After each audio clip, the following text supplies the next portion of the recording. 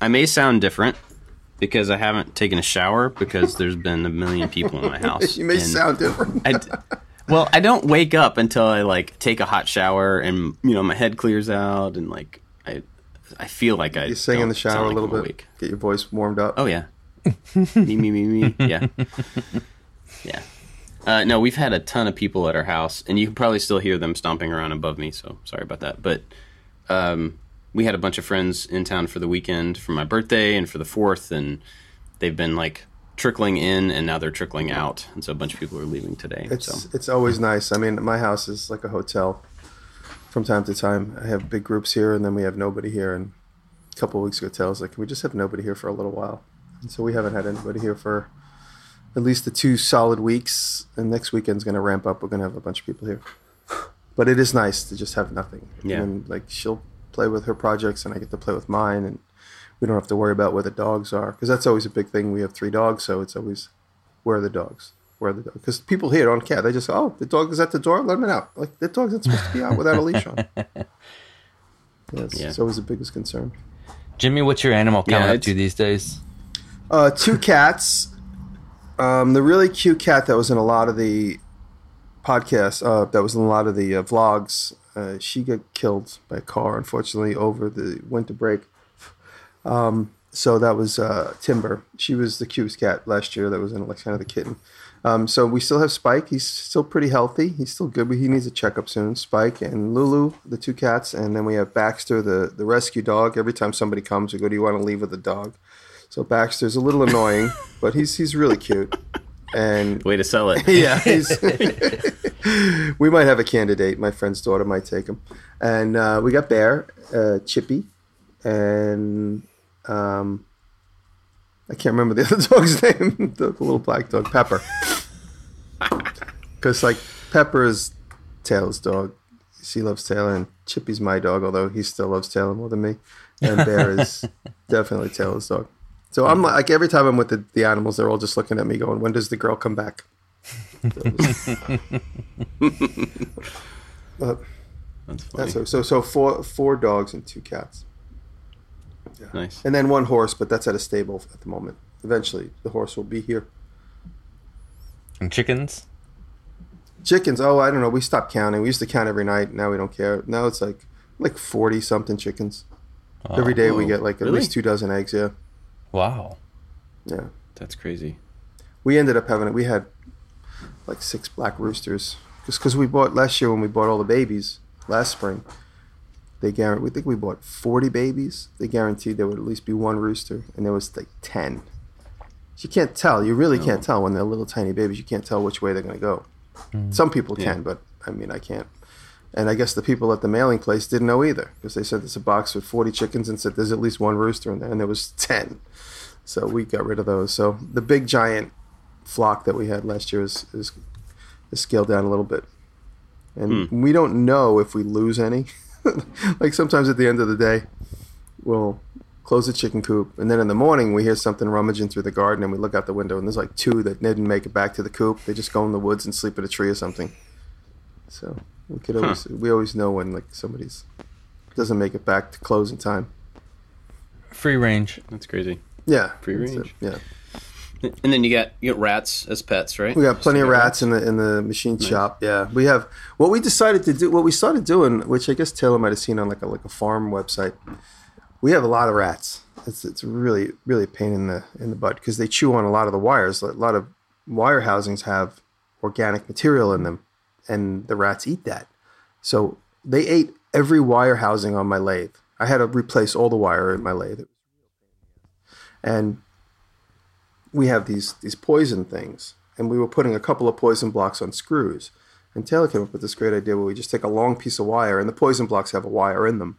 And you just put like 15 on top of each other, put a screw in the top of the wall and a screw at the bottom of the wall. So they eat the ones at the bottom, and when they're gone, the other one just falls right down on top of it.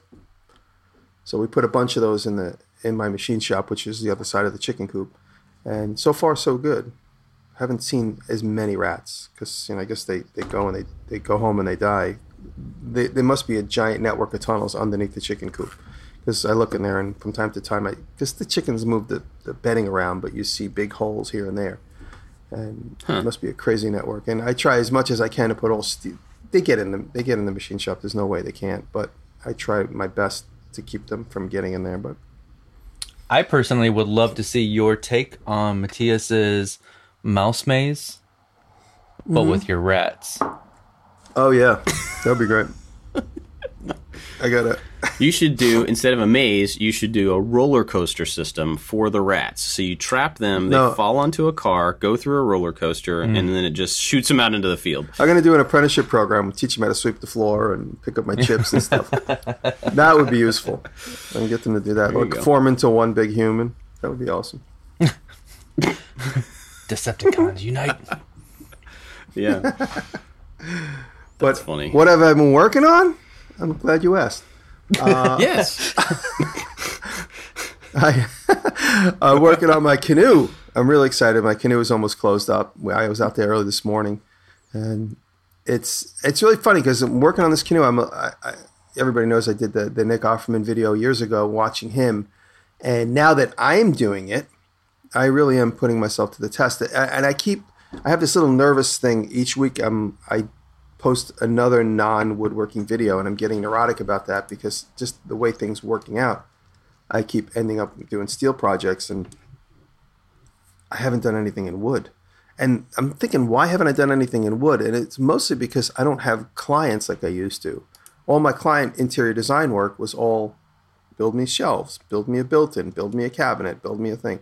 And now I don't have anybody giving me those requirements, and so I'm naturally gravitating towards steel and machining, which is really what I like to do. But I'm building a canoe, which is like the ultimate woodworking project, and I keep forgetting that. I keep compartmentalizing, like, oh, I'm making a knife, I'm making a restoration project. I haven't done any wood, so I'm a little self-conscious about that as far as my channel feed goes. But I'm doing pretty well on Instagram. People are really digging the Instagram updates about the canoe, and I'm happy to keep sharing all the little details I'm discovering about my skill set versus when I watched Nick do it years ago, and I'm also under a little bit of a time crunch, so I'm trying to get it done as fast as possible so I have enough headroom to ward off any mistakes I might have. I have to submit the video and everything by August 30th. So that means, I have 6 weeks to finish this, and I just want enough room to have fun with it at the very end of those 6 weeks, to play with it, to get some good finishing shots, and then also make a paddle. So it's going along really well. And then I'm also restoring that antique paper chopper, which is the reason why I made those bolts a couple days ago. So the paper chopper's coming along. I'm trying to do a couple pieces every day, and then eventually I'll bolt it all together. And then I'm thinking I know there's got to be a couple guys in the New York area. I want to get a pinstriper in to pinstripe the whole thing, kind of rockabilly style. Ooh, awesome. Because it's just a cool old machine. It's not anything of like giant importance. It's not like some beautiful relic that has some significance other than just being a cool machine. So I might have somebody come in and just pinstripe it just to give that little button at the end of the video. And so in the meantime, I'm just cleaning up the rust and painting it. And awesome. What else are we working on? Sharpening knives. That'd be a good vlog segment too. Like in the video, you could have them actually doing the work, but in the vlog, you could actually talk to them about what they do, because a lot of people don't realize that pinstriping is like a huge art form. Like Absolutely. It's very specific. And I've seen guys when I was a kid. I used to hang around in this garage, and I've seen these guys that come in with their little kit. I was too shy to talk to them, but they come in with their kit, and they have their very specific tools they use, and they're very comfortable using certain tools, and they do this beautiful line art. So that's what I'm looking for. If anybody knows in New York, I'm going to get 7,000 suggestions, but that's okay. If I can get a good New York guy that's got a lot of personality, I'll pay his way to come up here and pinstripe my giant machine, or I'll put it in my car and I'll bring it to him. I'm sure you could get in touch with Paul Cox. He's absolutely be connected with a bunch of people. That's absolutely who I was thinking of talking to. Yeah. So when the time is right, I was going to bug him. And he just moved upstate too, by the way. He moved up. I'm sort of centrally located in New York State, kind of by Albany, and he moved. I think the town he's in is kind of over towards the Pennsylvania border in the south. Catskills is like a big giant stain right in the middle of New York State, and I don't mean that derogatory, but if you looked at the map, I'm on the very north side of the big stain, and he's on the very south side going towards the west. So we're not close to each other. He's about 100 miles away from me, but he just moved upstate, and I was thinking about one day just bugging him to try and go visit him once he gets settled in. But, you know, New York is just a hard place to live. ultimately, you know, if you're like me and him and you want a place to make stuff and you need room. So upstate is a much easier place to live. So that's what I've been up to. Right on. Did you do anything for the 4th? No, we had no guests, nobody. We had a couple people threatening to come up, and nobody did come up. And me and Taylor both just worked. I worked on the canoe, and she was working on the garden. And you know, what we do is we'll both submerge ourselves in our projects all day long, and then at the end of the day, like maybe 10, 11, 12 midnight, we'll go, let's go for a drive. And then we just go for a long drive around, and we'll stop at some 24-hour coffee shop. And that's the excitement. That's our inspirational walk that we used to do in Soho. So we do our inspirational drives. We just go for a drive and look at the stars. There's a big giant, it's almost kind of equivalent to the Mulholland Drive when you drive along the Mulholland and look down into the valley in California. We have one nearby here. And you look down into the Farm Valley, so there's not nearly as many lights. But we drove it the other day just to look at some of the fireworks, which is cool. You could see the fireworks for probably 75, 80 miles. It's like a big giant vista. You drive up this big mountain up near Wyndham. So we'll do that. We did that the other night, but nothing crazy. At your place, is it like, are you far enough away from things that at night, like the sky is dark? Mm-hmm. Pretty much, yeah.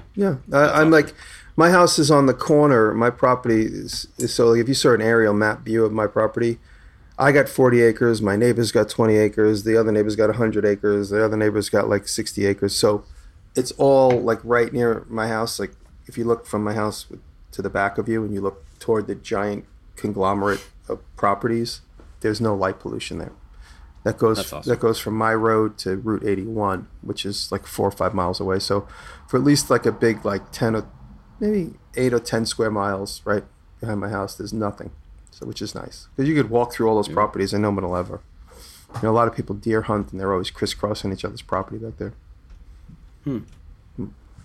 So, Dave, what's up? So this week is when the new camera guy starts on. That's tomorrow, and so I decided we're gonna do a real simple project, something I'm familiar with, just to kind of get used to each other. And so we're going to do a everything you need to know about picture frames type video. In the past, I've made some picture frame jigs, like a spline jig and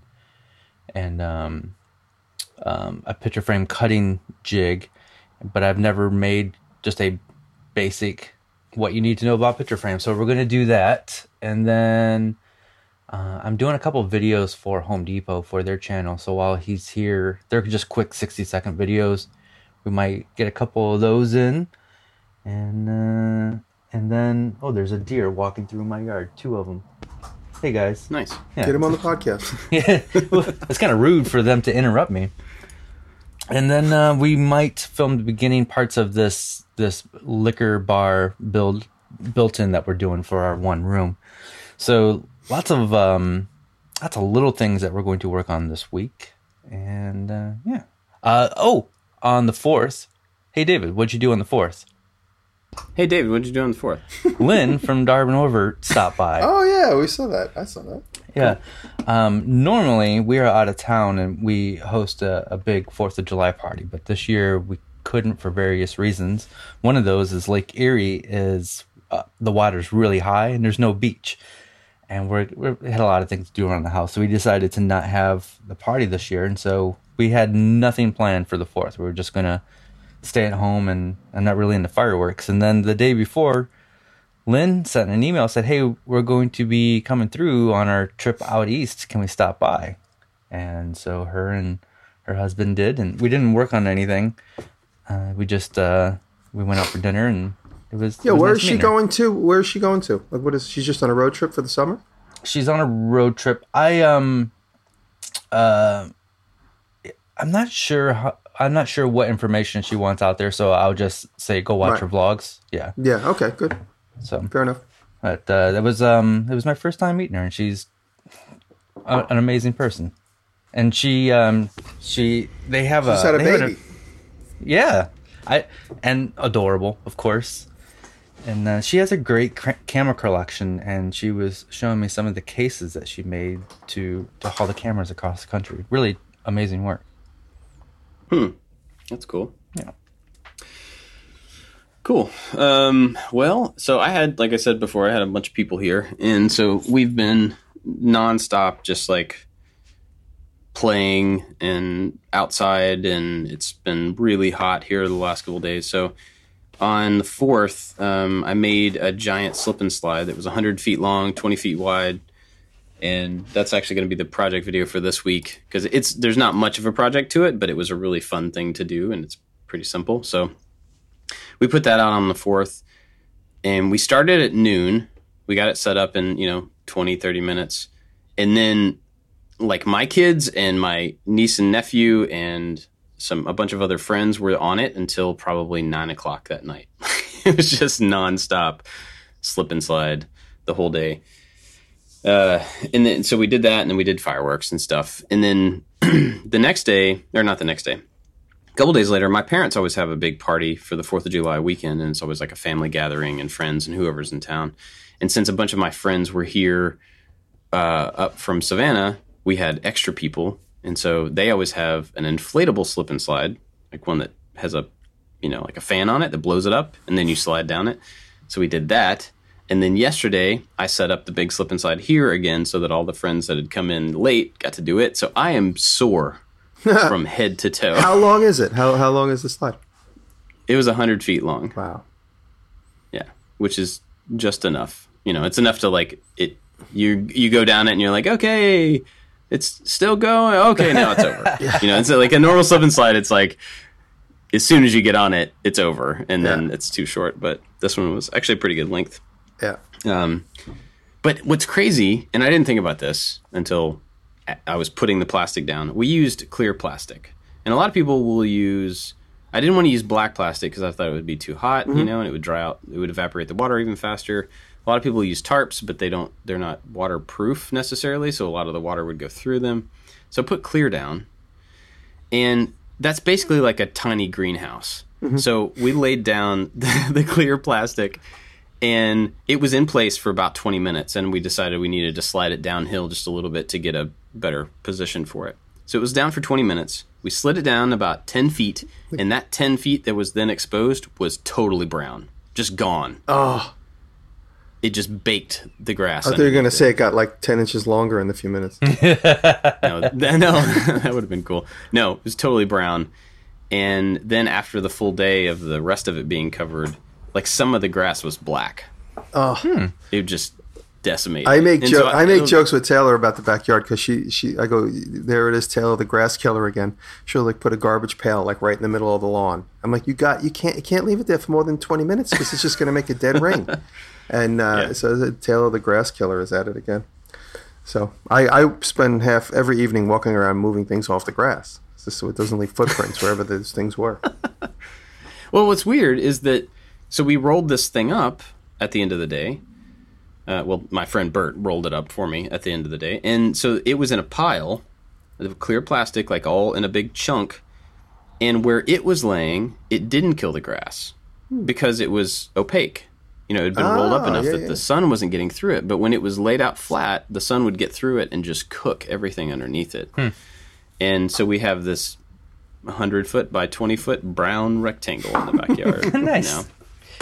It'll come back to life next spring. Yeah, it's not really a big deal at all. It's at the back of the yard, and I don't really care about grass. But it's funny because like the yard looks pretty nice otherwise, and there's this giant dead spot back there. But we had a lot of fun, and it's totally worth killing the grass because the kids loved it. I mean, like me and my friends had a good time. We had big inflatables. I went and bought like a giant slice of pizza that's like 6 feet long that you could ride down and on, and we had a giant unicorn that the kids were riding down on, and spraying it with soap all day. It was a blast. We had a really, really good time. And then just seeing a bunch of friends from Savannah that I hadn't seen in a while was great too. So yeah, that's the video coming up this week is the slip and slide. It's funny because a few weeks ago I was like, I don't know, 3 maybe 4 weeks ahead, and we had projects shot and in editing and done and already uploaded and ready, and like now we're back to next week or in a few days that video has to go up. And it's just weird how that happens. Like you'll build up a lead and think like I'll build up a lead and feel really comfortable about it. And like, okay, all we got to do is maintain this, and then we'll have this buffer from now on, and we can always fall back a week or two and like catch up with it. It's like the laundry. No like matter you do the laundry, you think you're done. You're like, that's it, I'm done. And Yeah. then you're like 2 days later, you're like, oh, I thought I did this already. Yeah. As soon as the buffer is there, it disappears. And it always seems to disappear back to zero. It's not like the buffer gets a little bit smaller and then you catch up again. It's just like it's gone. Yeah. So Yeah, I haven't been stressing But myself out about a schedule. I can't. I just Yeah. got too many little variables. I think the only thing that I mean, I've tried to like let myself off the hook a little bit with it, and tried not to worry about it. But you know, when you have sponsors and they have due dates that you got to meet, that's Yeah, that's really the only That's a requirement. requirement. That's definitely. So I think Consideration. I have sponsor stuff through the end of the month, and then I think after that I'm gonna take a week off and just try to build up the. You still work, but try to build up the buffer a little bit so that we can get back to it. Because I don't want, as school starts for us in August, I don't want to have like the stress of school starting and all this new stuff and like helping with homework, and then feel like I'm behind and I need to double up on videos to try to get ahead. You know what I mean? So. Hey, Bob, let me ask you a question. I don't think too many people realize you made a major life change by moving from Savannah to Kentucky. Yeah. How do you like the difference? How it's been a year at least now. How do you feel? Yeah. I love it. I mean, like I have some really good friends, and all the people that came up this weekend were really good friends, and they were the people that I was really sad to leave, and other people as well. But I was really sad about leaving the people that I'd gotten close to, but I don't miss Savannah as a place or like as a cultural, like every city kind of has its own like culture things to it. I don't really miss any of that about Savannah, Right. but I love being up here where I have space and where, the kids can we have a lot of area outside. I can send them outside and just like go go run in a field and go play. You have four seasons, right? Is it 4 seasons? Yeah. 4 seasons in the world, right? Yeah, there's 4 seasons in the Still? world. I think so. The nuclear holocaust. May as well 6. go ahead and abolish 2 of them, but yeah. Yeah, we have seasons. We have a good range of weather. We get a little bit of snow, but not tons.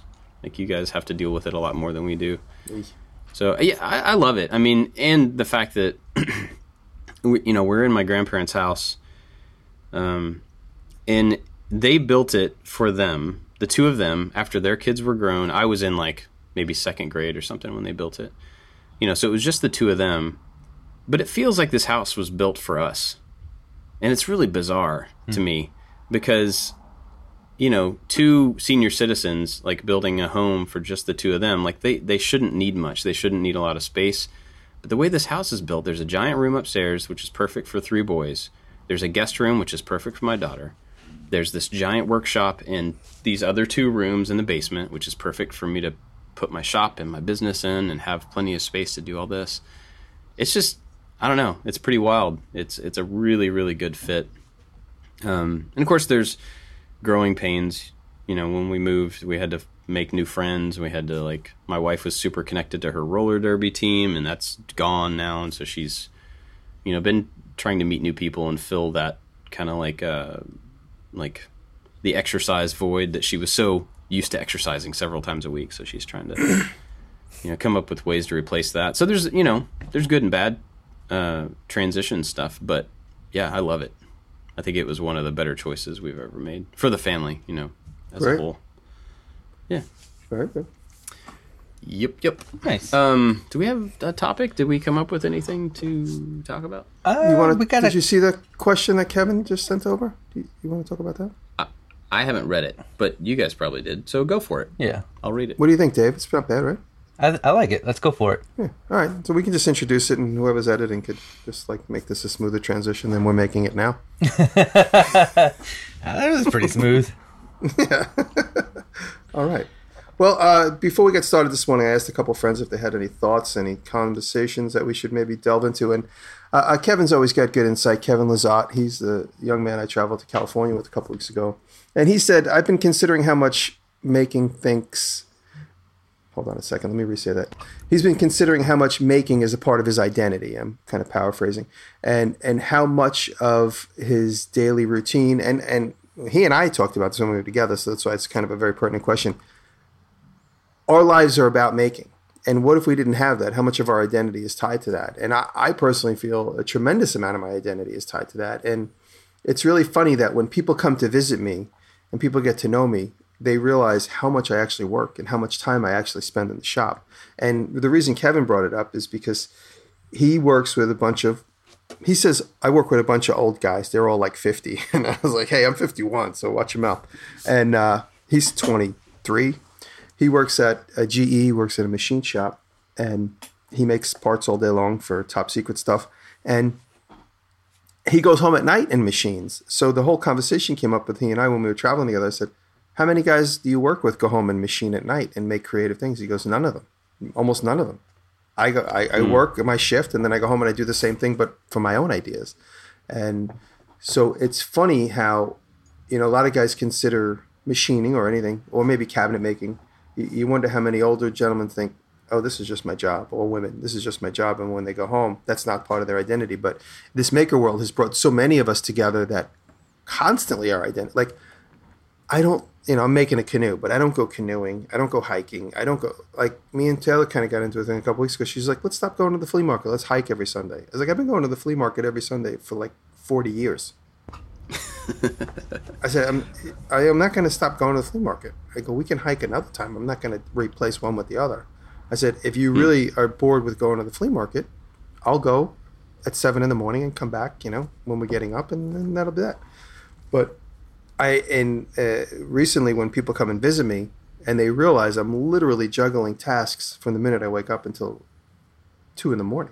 And it might be editing, it might be machining a little bit. And when I get a little project cooking, like for instance, now I'm slowly ramping up to make the doors for my shop, and that for me will start with the hinges. So I cut the steel for the hinges the other day, and now I'm slowly machining them, and I got to put I'm making bullet hinges, so it's 1.5 inch steel. I got to drill a 1 inch hole down the center of each piece, put in a hardened steel rod. So I'm slowly ramping up. So I think oh, I got 5 minutes. This morning I had an hour before the podcast. I went outside, I put another plank in the canoe. So I really feel my whole identity is definitely wrapped up in making it. And if I wasn't doing this, and I have to slowly consider as I get older, and I'm not 100% sure, but I think I'm just going to continue to make stuff. And it's funny because I'm trying to take better care of my body. I'm meeting these from time to time. You at the flea market, you meet, and you get gatherings where you meet other people that make stuff, and you see how they're older and they're still making stuff, but they haven't taken good care of themselves. I want to try and remain healthy so that I can continue to do this when I'm in my 70s, and when I'm in my dad had his knees replaced, and he doesn't work as much as he wanted to because his knees. Yes, he doesn't work as much as he wants to because his knees bother him at 7. Well, my dad's 78 years old, but yeah. He, so stuff like that, and I have to try and be conscious of that. So I guess that's a long answer of making it is definitely part of my identity. The typical stuff that people would do, and Bob, you have kids, so if I had kids, I would have to, take them and entertain them, at a park or whatever, whatever it might be, or take them to the ball game or soccer or whatever.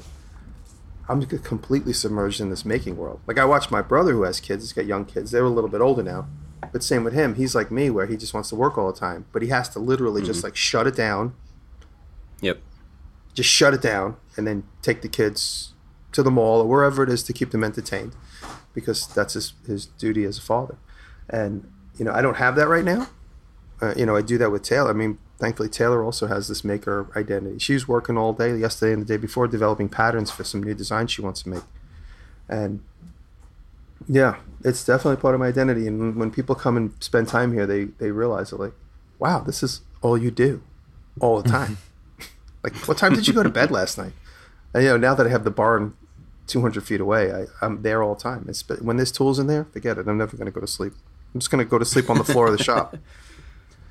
So how do you guys feel about... There's a bed build for you right there. Yeah, that's right. So how do you guys feel about considering making as part of your identity? If without making, what would you do? I don't know that my identity is tied to making as it is so much to creating. because Right. I think my identity has evolved many times over the years. I mean, for a long time, I was really into music, and that's what my obsession was.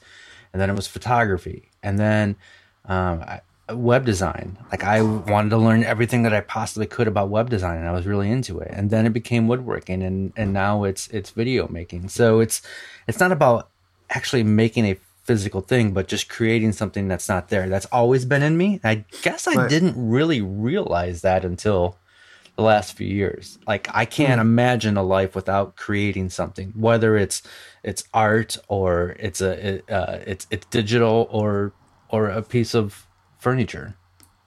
Right.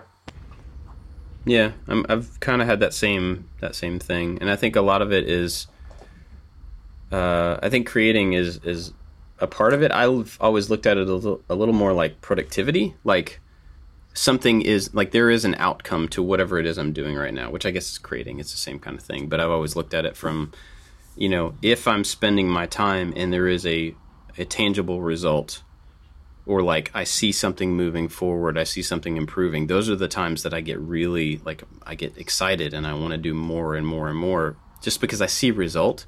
Yeah. So it's like maybe, I can't think of a good example for that. But yeah, music is a good one, like where the thing didn't exist before. And I spent some time, and then there's this thing that exists that never would have otherwise if I hadn't put that time in. That's And funny. that Not to cut you off, but before I forget the thought, that's exactly one of my personal problems, is that I can't go like jet ski. Because at the end of jet ski, I have nothing to show for it, except for, yeah. oh, now I know how to use a jet ski, which is, to me, is completely useless. Yeah. I have to do something, and at the end of it, I've either learned a skill I could use later, I could show it off, I could make something for somebody, I can get paid with that skill. I'm never going to be a world-class jet skier, getting sponsored by a jet ski company. I'm never going to be a skateboarder. I'm never going to be a bicyclist. I'm never going to be a skier. Like when people say, hey, you live in the perfect ski mountain. Do you have a ski? I go, no, I don't ski, because when you're done skiing, the only thing you could potentially have is a broken leg or a broken fist or a broken face. And those are the things that I don't want. I can't get anything out of it. So, but again, I can't degrade somebody that does that, because that's what their identity is wrapped up in.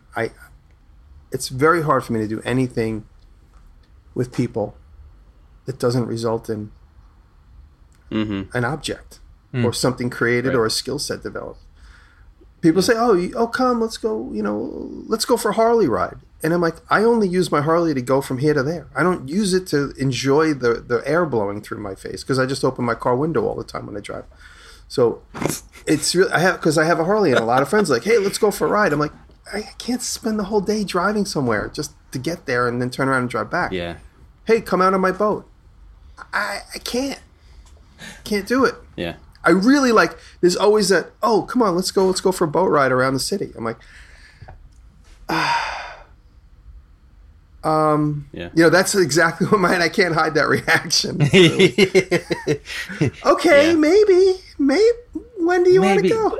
But I got this thing I got to do. Yeah, I have a life of making things that, Yeah. I just have to put that on pause to, I don't want to go. Yeah, I mean, I totally feel that exact same thing. Like we're about to go on a vacation. My wife's leaving with the kids, and we talked about this before several times. But they're going to the beach, and I'm going to fly down. They're going for several weeks, and I'm going to fly down for part of it. But there's already that part of me that's like, I got to go sit on the beach. Ugh. like, I don't know. And everybody else in the world's like, oh, well, I get to go sit on the beach. And I'm like, I got to go sit there in the hot and not do anything. And that seeing family is great. Spending time with my kids in a place that makes them happy is awesome. And I'm looking forward to that. But there is that part of me that's just like I could get so much done in that same amount of time, and still have fun with people if I was just in a different situation or if I was in a different place. And so that's something like and as a father, I know that is not the right approach. Like, it's my natural approach, like it is yours, Jimmy. But I know that in the position of being a father, that's not the right thing. And that's not where I need to let myself settle until, like, I can't be satisfied unless I'm being productive. Because in the place of fatherhood, part of being productive is is just being with your kids, of course, and showing them 100%. you know, And I showing see them I life. see that with my brother. He gets such a rush out of showing his son how to do something, and his son duplicates it, and then he gets good at it. And my brother loves that more than anything, and I could totally see myself in that same position one day, maybe. And so I totally understand that you really have to, you know, that just becomes a different responsibility, not but not it's a hindrance. weird. Right. No, it's not a hindrance, but it is like counter to my nature. Mm-hmm. Even as a father, it's still like I have to work at making sure that my head is in the right place to think like, okay, I'm not doing what I would naturally do if I was like a lone wolf, but there's a lot of purpose in this time that I'm going to spend with, you know, my kids, investing in, if it's just fun, you know, just having fun with them, there's a big, that has a big like prolonged effect on them. And so it's not just the moment of having fun right now. It's, you know, building a relationship with them and showing them how I react to things and how I expect them to react to things and how people work together and stuff like that. That all carries way down the road. And if those moments are skipped because I want to be in the shop a little bit longer, or I just don't feel like, you know, like at the end of my day, I'm tired because I worked a lot or because my mind is somewhere else, and I don't put in those little moments of, here's how people work, you know, then that's bad for the kids long term. And that is something I struggle with. And I think a lot of people struggle with kids, is just like how to switch between those two things, or how to work those two things, those two big parts of your life together. One of my friends was asking me this weekend, like how it's been being here and being, you know, doing this career full time for a while now. Like, how's it settled in? Do I still work constantly? And I told him, like, I really try. I'm not great at this, but I try to do like a 9 to 5, 9 to 6. And at the end of that time, I try to go upstairs and turn it off. And it's really hard because the back of my head is still constantly churning on, like, I have this to do and this to do, and I had this idea and I want to go jump on it and try it right now. But I know that that's not the best for me. It's not the best for my kids. So I really do try to separate those times and be fully in work mode when I'm there so that I'm productive and I get the most out of it. I try to be fully in parent husband mode while I'm there. And that's still a struggle, but I think it's gotten a lot better being here. Oh, there's a lot of people running above me. I have a question for you. Yeah. What's that? So, you know, you said when you're going to be on the beach, you're going to have this anxious feeling. Think back 5 years ago before you had this job that you loved. I mean, did you still have these anxious moments outside of work? Were you constantly thinking about work then? Yeah, I wasn't thinking about work, but I was just thinking about, I would rather be doing something. I mean, it's totally selfish. Like, when I say it out loud, I know it's selfish. I would rather be doing something that I want to do. It boils down to that. And what I want to do is making music, or, you know, making a model, or building a thing for the house, or just like, you know, when I used to write software, it was like, I would like to work on that app that I'm working on. Mm-hmm. So yeah, that's always been, I have to try not to be a baby and be like, I'm not doing what I want to do right now, you know, because that's like the natural thing. Like, I want to do the stuff I want to do, but I'm responsible for a lot of other people now. And so I have to kind of suck that up and just be okay, you know, doing stuff for them, which is really what it boils down to. Like, going to the beach does nothing for me at all. It never will. That's just not me. Just like you were saying, Jimmy, going for a Harley ride does nothing for you. In my case, though, that same time is about doing stuff for other people. It's about doing stuff for my kids and for my wife, because the beach in particular speaks to my wife. That's where she grew up. It means a lot to her, and she enjoys that time a lot. And so that time is not about me. And I just have to remember that, like, making stuff, I mean, back to the kind of core discussion here, making stuff and being productive, that is me. That is purely to drive and continue me being happy and feeling productive. That stuff is about me, and I know that. And I can confidently say that and be selfish about that. But that's not all of it. So, like, I just have to remember that there's a huge portion of my life that I just have to turn off my self-involved stuff and just, like, be there for other people. Yeah, you didn't sound selfish at all. And your thoughts are normal and not selfish. It's obviously you care about the people around you. I'm curious to know both of you your thoughts on how much, because you have an audience, how much does that drive you? Because we get to make a thing and show it off. And for me, without trying to, I try not to brag or try to do less of it, but getting to show things off to an audience of people is really, really motivating for me. Oh, of course. I was going to tell you, Bob, but then when you said it's selfish, it's selfish, it's selfish. But I mean, you got to remember, like, we all share everything we do, and remember all the beautiful greetings we had from the people in the UK, and so it is selfish, but at the same time, you're sharing with the world. So. Oh yeah, I'm not saying like, ooh, I'm a bad person because I'm selfish. I just mean that like my career and stuff is about. I love it. It's about what I'm enjoying doing. Yeah. So I know that that's one thing. Yeah, I mean, I think we obviously do try to teach things to other people, and I really hope that people get things out of my videos. But when I'm done with the thing, like before the video's even out, I'm done with it. Like I don't care. I don't care if anybody sees it. I don't care I don't care. I really like getting the thing done, and then it can sit over there and I can never see it again, and I'm good. Right. And I actually kind of shy away from showing things off. Like obviously we have to do the videos. That's part of how we make our living. And so like that's showing things off. But like, I don't go out of my way to show people the stuff that I make really, because I just don't. Yeah. I don't know why. I just don't. I like hearing, like, you have a different take on it. Like, I really enjoyed the showing off part, posting the photos up on Instagram and sharing the videos and stuff. But I have no emotional attachment to the things that I make. Like there are so many things around the house. I'm like, I'm done with this stereo cabinet. I'm going to donate it to Goodwill. And Kelly's like, what? Like, no, that thing, like, yeah, I'm done with it. Like, but I like the fact that I got to show it off for a little bit, but I'm not attached to anything that I make.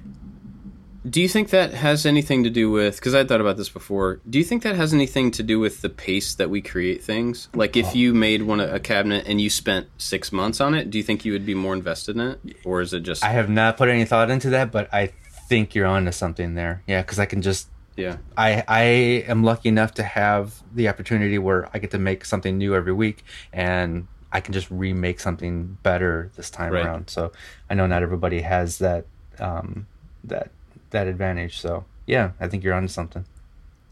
Yeah, I mean, I think, there's, no matter how hard we try, and I'm not speaking for you guys, but people in our position, no matter how hard we try to do our best and make things well and finished, and like put in the details and stuff, like I know I still skip a lot of things because it's not relevant to my aesthetic, and it's not relevant to the pace that I try to create things.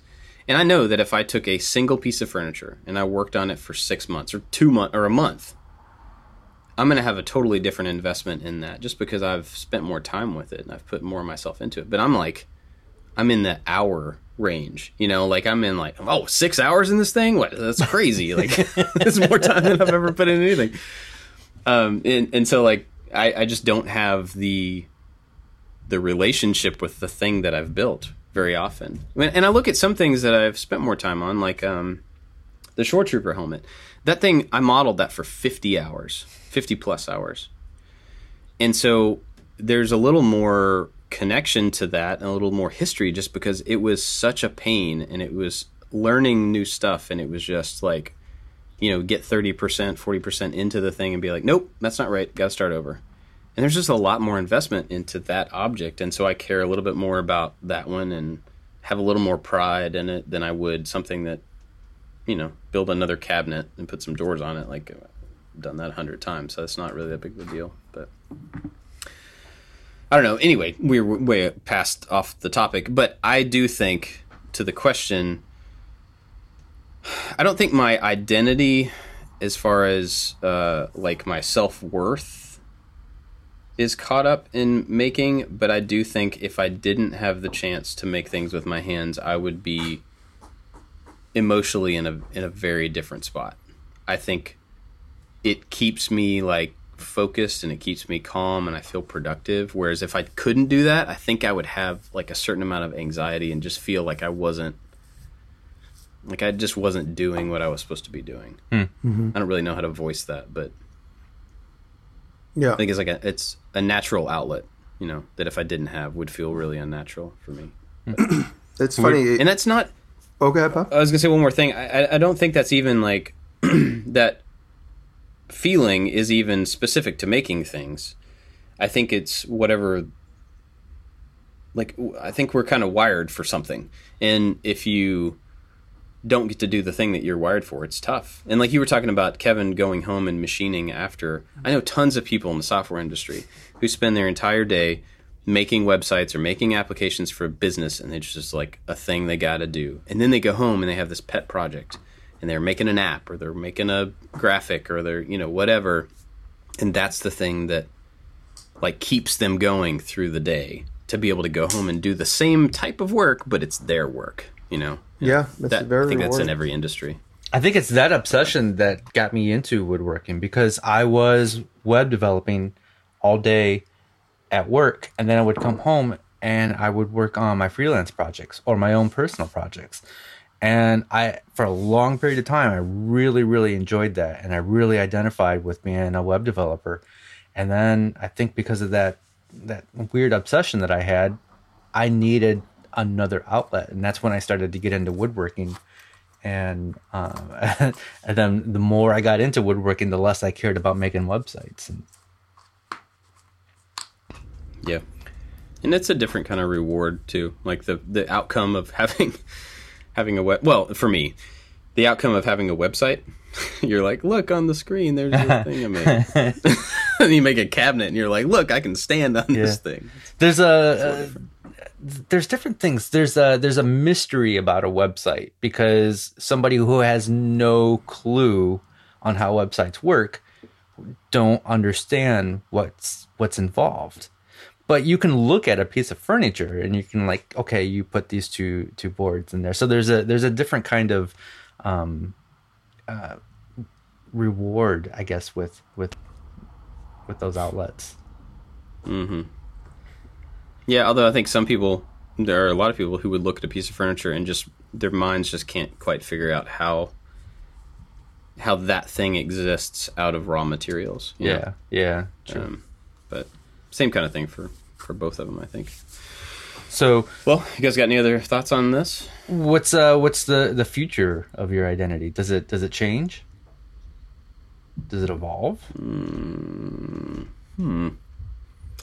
I don't know. Like, I feel like maybe identity is not the way I would look at this. But so I get I'm talking a lot this episode. I feel like I get a lot of fulfillment out of making things, and it fills kind of a spot that's empty, or like it churns this thing that needs to be churned in me. I don't think of that as my identity. Like my identity, my responsibility it has changed over time from being a single person to now being, my identity is the person in charge of and responsible for a family.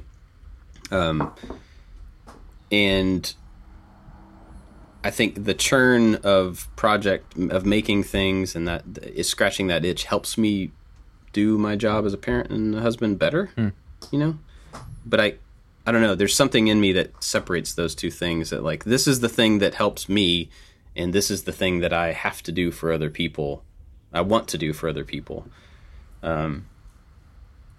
Anyway, so I think my identity has evolved as I've aged and as I've gone through different stages of life, and I'm now responsible for people, and then my responsibility to them and for them will change as they grow as well. So I think that'll probably continue to change. But I'm hoping that, like Jimmy was saying earlier, I'm hoping that being able to make things into old age will be that thing that kind of keeps me moving and keeps me okay for other people. Does that make any sense? Yeah. Well, I know personally, I mean, my workflow has physically changed, and that's why now I'm combating this little bit of overweightness. When Welder and I were working together, we were just constantly physical, slinging plywood, carrying stuff, walking up 12 flights of stairs, And then as I got into YouTube, I make what fits on my table and I'm done with it and I move it to the side. And I pick it up in small pieces and bring it together. Then somebody helps me carry it off the table and then I put it to the side. I'm no longer going up and down stairs. I'm no longer hustling, going and get plywood and walking in and out of buildings with stuff. So that's why my physicality changed. It certainly has. I mean, I was joking with Jocko saying how, now we're big time overweight YouTubers because we don't have to work that hard. And it's true. And so I have to force myself to be physical, and I'm confronting that this week because, on another topic, my weigh-in, I just posted before we started. I've only lost 1 pound in 2 weeks, which is not good. So I really have to kind of get my physicality going. And I'm going to really try and have a couple of ideas. I don't want to make any declarations until they're passed. But I have a couple of ideas I want to try this week, which basically involves me just getting a little bit sweaty, which is something I've been avoiding doing because I'm too old. I don't want my joints to hurt. No, you're not. I know I'm not. That's like, I think of these guys that put their key on running a marathon in their late years, anywhere between now and 75, guys could run a marathon. And, people that have never done it in their life, so I look at people like that as my motivation, knowing that that's possible and that I have done it in my life. So I just got to do it. I thought I could take the easy route, and the easy route isn't working by just stop putting a lot of stuff in my mouth. And I think that's the first step. Yeah. And that's an excellent discipline that I'm trying to do too, based on your example. Yeah. I think that's an excellent discipline, but that is only the first step at it. Somebody, I wish I could remember his name. Somebody texted back at us or tweeted back at us and said the diet starts on the fork. He was talking to you and me, Bob. Maybe you saw that. He said, because you were talking about how even though you still exercise, your exercise may wane and wax, but your ability to keep eating sugar doesn't, although it should. And so this person said a very funny quote, very, very good quote. The diet starts on the fork. He said his friend says that all the time. And so that's a good thing to remember, that the diet starts on the fork. So instead of being like, I had this thought last night. This is bizarre. I'm like, if I could just burn a couple thousand calories a day by either jogging or lifting weights or whatever it is to break a sweat, then I could eat more because I want to eat more, because that ritual of sticking food in my mouth. And I'm like, wait a minute. If I exercise and burn the calories, which is what I've been trying to avoid doing, I could eat more. So I could have that ritualistic reward of sticking food in my mouth. That's the danger of exercise. But I have to compensate by burning the calories. I guess I got to break out my running shoes. And that was really the mental process I went through last night. There's a difference. I mean, it's just about eating the right stuff. Yeah, there's a difference between calories from fat and calories from sugar. Your body treats them very different. So I watched a great movie over the weekend called That Sugar Film. It's a documentary on sugar. And there's a couple of them on Netflix about sugar. This one called That Sugar Film is on Amazon Prime, and it's one of the better ones that I've seen. It's fun. It's really, really well done. But basically, this guy who he's from Australia, very fit person who does not eat sugar, avoids sugary foods, and we're talking not just like refined sugar, but sugar in carbs and bread and all that. So for an experiment for I think 60 days or 6 weeks or something like that, he ate nothing but sugary foods. Wow. Not ice cream and things like that, but just foods that have sugars in them, apple juice and things like that. And so he had a team of doctors and nutritionalists that tracked his progress. And I'll let you watch it if you want to. And it was really good, and it's kind of eye-opening. And it goes along with I'm not really a fitness guy, but I read a great book a couple of years ago called The Cholesterol Myth, where it talked about fats versus sugar. Like, we've grown up to think we have to eat fat-free foods, and it's turned out that's not true. We got to remove sugar and carbs, and the fats are actually good for you. I'm paraphrasing. There's a lot more to it than that, but and a lot of things in this movie kind of go in parallel with that book that I read. Yep. Interesting. I need to take a deeper look. Yeah. So I don't think I said this last week, but if I did, stop me. But I was in the airport on the way back from Boise. Did I talk about the milkshake? Mm-mm. Okay, so I was in the airport and I hadn't had any sugary stuff in a while, and I was like, I really like milkshakes. And so I got a burger for lunch in the airport, and they had milkshakes, and I'm like, oh, that'd be good. Like I ran the last couple days. I'll just get a milkshake. And I looked up on the board, and I never pay attention to I don't count calories. I don't look at how many calories are in foods, anything like that. But I just happened to look at it because it was on the board as I was ordering, and it said 1,400 calories. And I'm like, okay, I'll store that away in my brain. I don't know what that means in relation to anything else. And so after I got back, I'm on the treadmill. And on the treadmill, it shows you an estimated calorie count for the run that you're tracking right there, right? So it shows you your distance, shows you your time, shows you the calories that you're burning. 3-mile run, 200 calories. 8:15 pace, less than 500 calories. Yeah. And I'm like, oh my gosh. I acknowledged that a long time ago when I used to run on the treadmill all the time. Man, that hit me like a ton of bricks. Yeah. Because I think about how much I have run throughout my life and all the distance and all that stuff. And I thought that was way more calorie burn. Mm-hmm. And, if you're doing a lot of training, like I've mentioned before, if you're doing a lot of training, you can eat a lot of stuff. And that's cumulatively, it all adds up, and then you just stay. Because I remember that lifestyle, that picture I just sent both of you. That was the lifestyle. But man, you think about like, I can go out for a 3-mile run. That'll burn a lot. Nope. Yeah. not a third of a milkshake. Yeah. So that changed, and I still don't want to be one that counts calories and has to worry about the specific stuff. But it was a good and interesting point of reference as to how much, and that I don't think that says anything about how little work the running is doing. I think it says way more about how bad the food is that we think is kind of choices. Bad, and it's not. Yeah, really I know, right? bad. The choices. Yeah. I'm noticing in the area where I live. I guess we all live in Middle America. I mean, I live on the East Coast, but up here it's like Middle America. Everybody is overweight. Everybody around me. Everybody in the local place I go to shop at. Everybody is overweight, and I see people with their kids, their young kids that are also overweight. And we got way off topic here, but the and I see the parents like, oh, can I have a milkshake? And can you want to? And they're eating a milkshake, and they're giving the kid a milkshake, and the kids has a bag of chips and a bag of cookies, and I'm like, oh my God! I said to Taylor, thank God we don't have kids because they would be eating like raw vegan diet. I don't know if that's even better than or not, but I just know I wouldn't be feeding my kids as much sugar as I see people feeding their kids.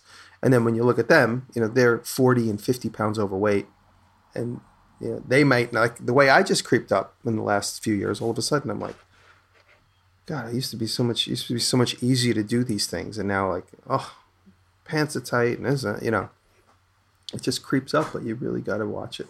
So I don't know why we got so far off topic, but I have to. This week, I'm going to work harder. That's the bottom line. I'm going to work harder, and I'm going to pay closer attention to the things I used to pay closer attention to. That's it. Well.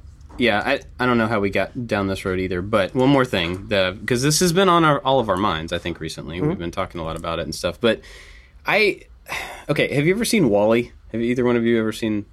No, yeah, WALL-E. Have you ever seen that movie? The robot movie? It's a Pixar movie. Mm-hmm. Yeah. Oh, yeah. It's about a robot, but basically the world goes bad. They send all the people to space to try to clean up the world. So the people are in space. They have everything that they need, and they don't have to like even get out of chairs to get the stuff that they need. So over several generations, people go from like looking like people to these giant round bodies that can't even like reach down to pick things up. And so it's a really interesting movie in a bunch of different ways. It covers a bunch of stuff. But this vision of all of the people being super puffy in every direction, recently I saw something, and it was just like a screenshot of something or whatever, but it showed a person that looked like that, like a drawing of a person that looked like that. And on the inside, it was like a cutaway, and you could still see the skeleton of this person inside all of that mass. And I guess I'd never really thought through when someone is really overweight, my brain just said, well, all of them is expanding.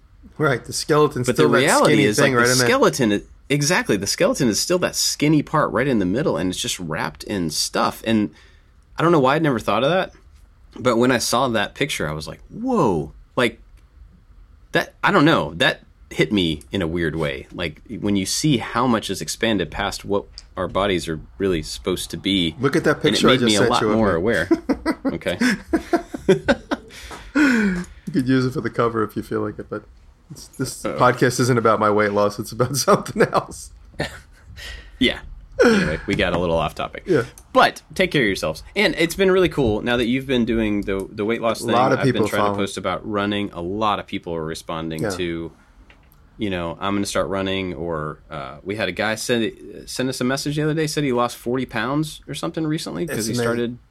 Yeah, it's crazy. A lot of guys started when I talked about it, and they're like way past me. I'm still like in the, you know, I started at 222. I'm at 207 today, so I still have a lot more to go. Yeah.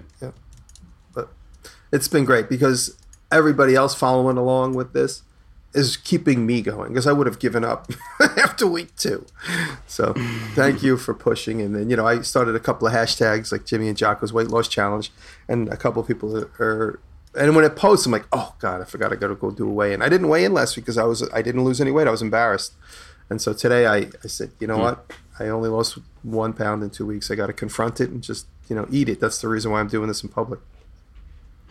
Yeah. So I can't blow it off. Good way to do it. Well, and it's good because it's a supportive group of people. You're not going to in a place where people are going to shame you for not doing, not losing. So getting back to the original thing, I don't want to be identified with being the overweight guy that makes stuff. I want to be the guy that makes stuff. It doesn't have a weight loss issue.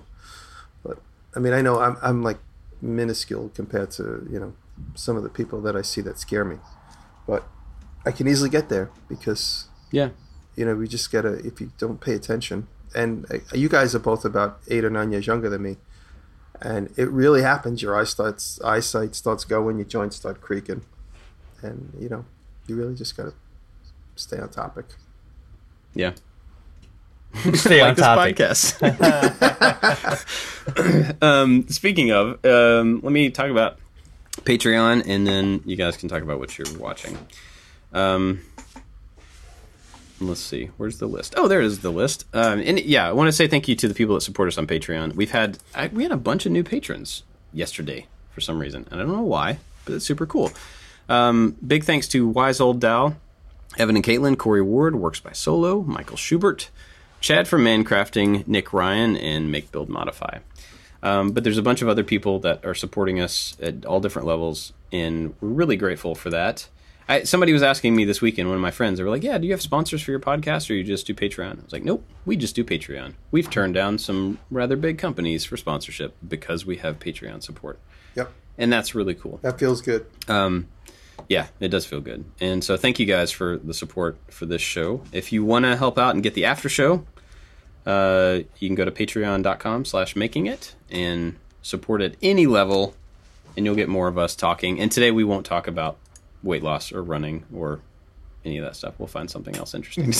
Yeah. And next week I'm going to be down a couple of pounds, more than a couple of pounds. Really should. Nice. I have a goal this week. So hold me to it. Hold my feet to the fire. Cool.